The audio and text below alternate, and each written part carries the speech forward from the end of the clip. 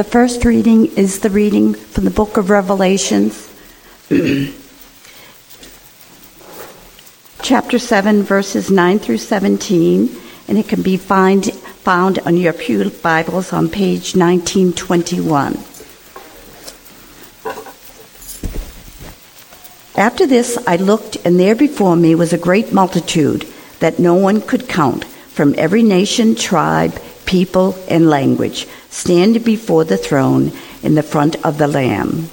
They were wearing white robes and were holding palm branches in their hands, and they cried out in a loud voice, "Salvation belongs to our God, who sits on the throne, and to the Lamb."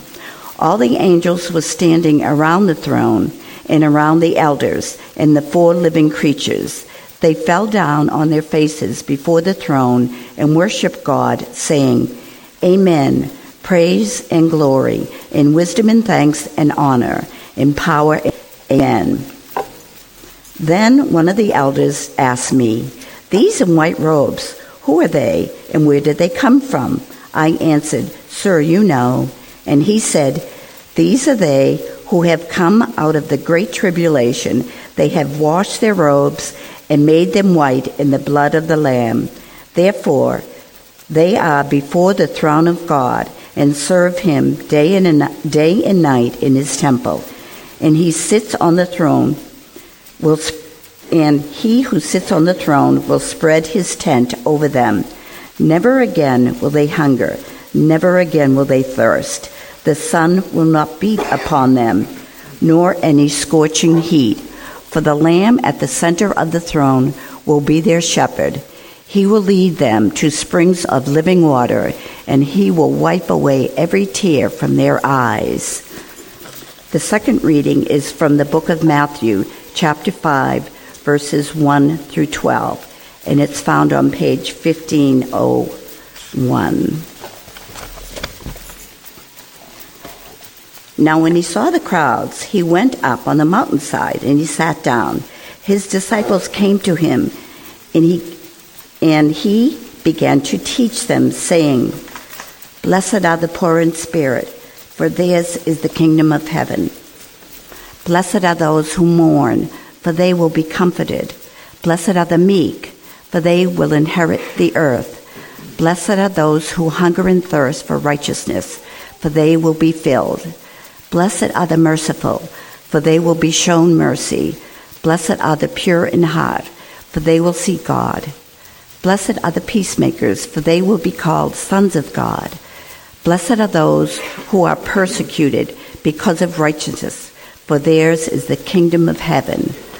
Blessed are you when people insult you, persecute you, and falsely say all kinds of evil things against you because of me. Rejoice and be glad, because great is your reward in heaven. For in the same way they persecuted the prophets who were before you."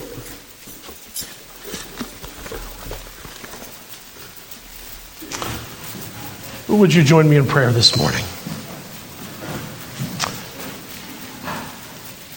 Loving and Holy One, may your presence fill this place. And Lord, may we be so captured by your love and your grace and your mercy. And Lord, today as we celebrate baptism and as we come to your table, remind us again wherever we are. We pray in your name. Amen. Well, today we have baptism and communion, so my attitude went up from the people of God. But I just want to offer one thing to little Luca here, who he's enjoyed his food so much that he's showing it to the world. I heard a joke this week that I think is so appropriate for today. A pastor was in church and he was baptizing a little baby, and there was a family in attendance in the congregation. There were a couple little kids with their mom and their dad.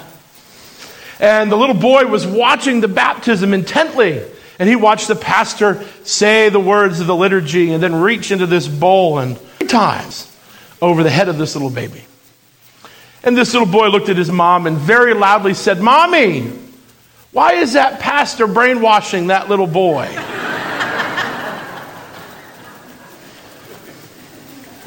And when I first read that, one of you sent that to me. When I first read that, I thought, I chuckled and I laughed. And then I thought, wow, there's a really deep truth there. Let me tell you why. Because in a lot of segments of the culture and the world around us, they think that what's happening here on a Sunday morning is brainwashing. That it's exactly that. And yet, let me tell you that there's a difference between brainwashing and what, I'm going to use a fancy church word. Are you ready? Catechizing. Teaching, molding, forming, shaping a young person. They're just this robot who has no will of their own and just does what they're told. No, we shape them with the gospel so that as they grow up and as they get older, they're able to embody mercy and grace, love, joy, and peace. All of those fruits that should come from a life shaped by the gospel. Oh, today we don't brainwash. We start the long process in that journey of formation in the gospel of Jesus Christ for little Luca. You see, for the Christian church, we understand baptism sort of like it's the sign of the new covenant. So just like in the Old Testament for the ancient Hebrews and even in today, circumcision is a sign of that covenant, that faithful relationship of God's people with himself. So we baptize little babies because it's the sign of them entering into this covenant. But that's not the end of the journey. We don't baptize and then we say, we're done, we're good. No, baptism opens the door. And as Luca begins that journey of moving through the door of faith, and as people here in this church, as family and friends surround him and nurture him and help mold and shape him so that one day he can stand up and say, yes, this is mine and I believe it for myself. That's what it's all about. Friends, this morning when we baptize and when we come to the table of the Lord, these are not just empty rituals or symbols that we come and that we do. We don't just come forward and get a little piece of bread and get a little juice, and we don't watch just ordinary water get administered on this little beautiful boy's head.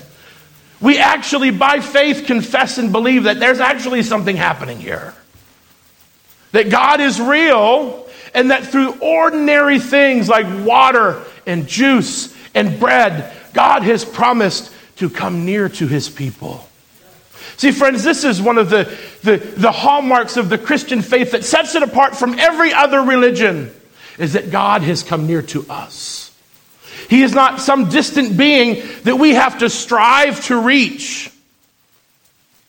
Because if that were the case, we would be most lost. But we believe, no, that God has come here. God has come near in Jesus Christ. And even today, God continues to come near and close to people who seek him by faith. Through water, through bread, and through juice. God's grace is real. It's alive, it's active.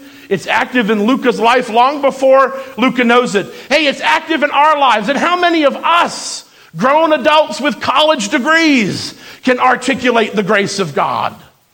It's all a mystery that we confess by faith. And every now and then, life's veil is thin enough that we catch a glimpse. But only just a glimpse. And we get enough sustenance for the journey through these means that have been provided to us for us to have a glimpse so that we can continue on the life of faith. So friends, today as we surround Luca Joseph and as we come to the table of the Lord, come in faith and trust, believing that God is who he said he is and that he wants a relationship with you and with me. And he has made the way available. He has promised to give us himself. Will you receive him this morning? Amen.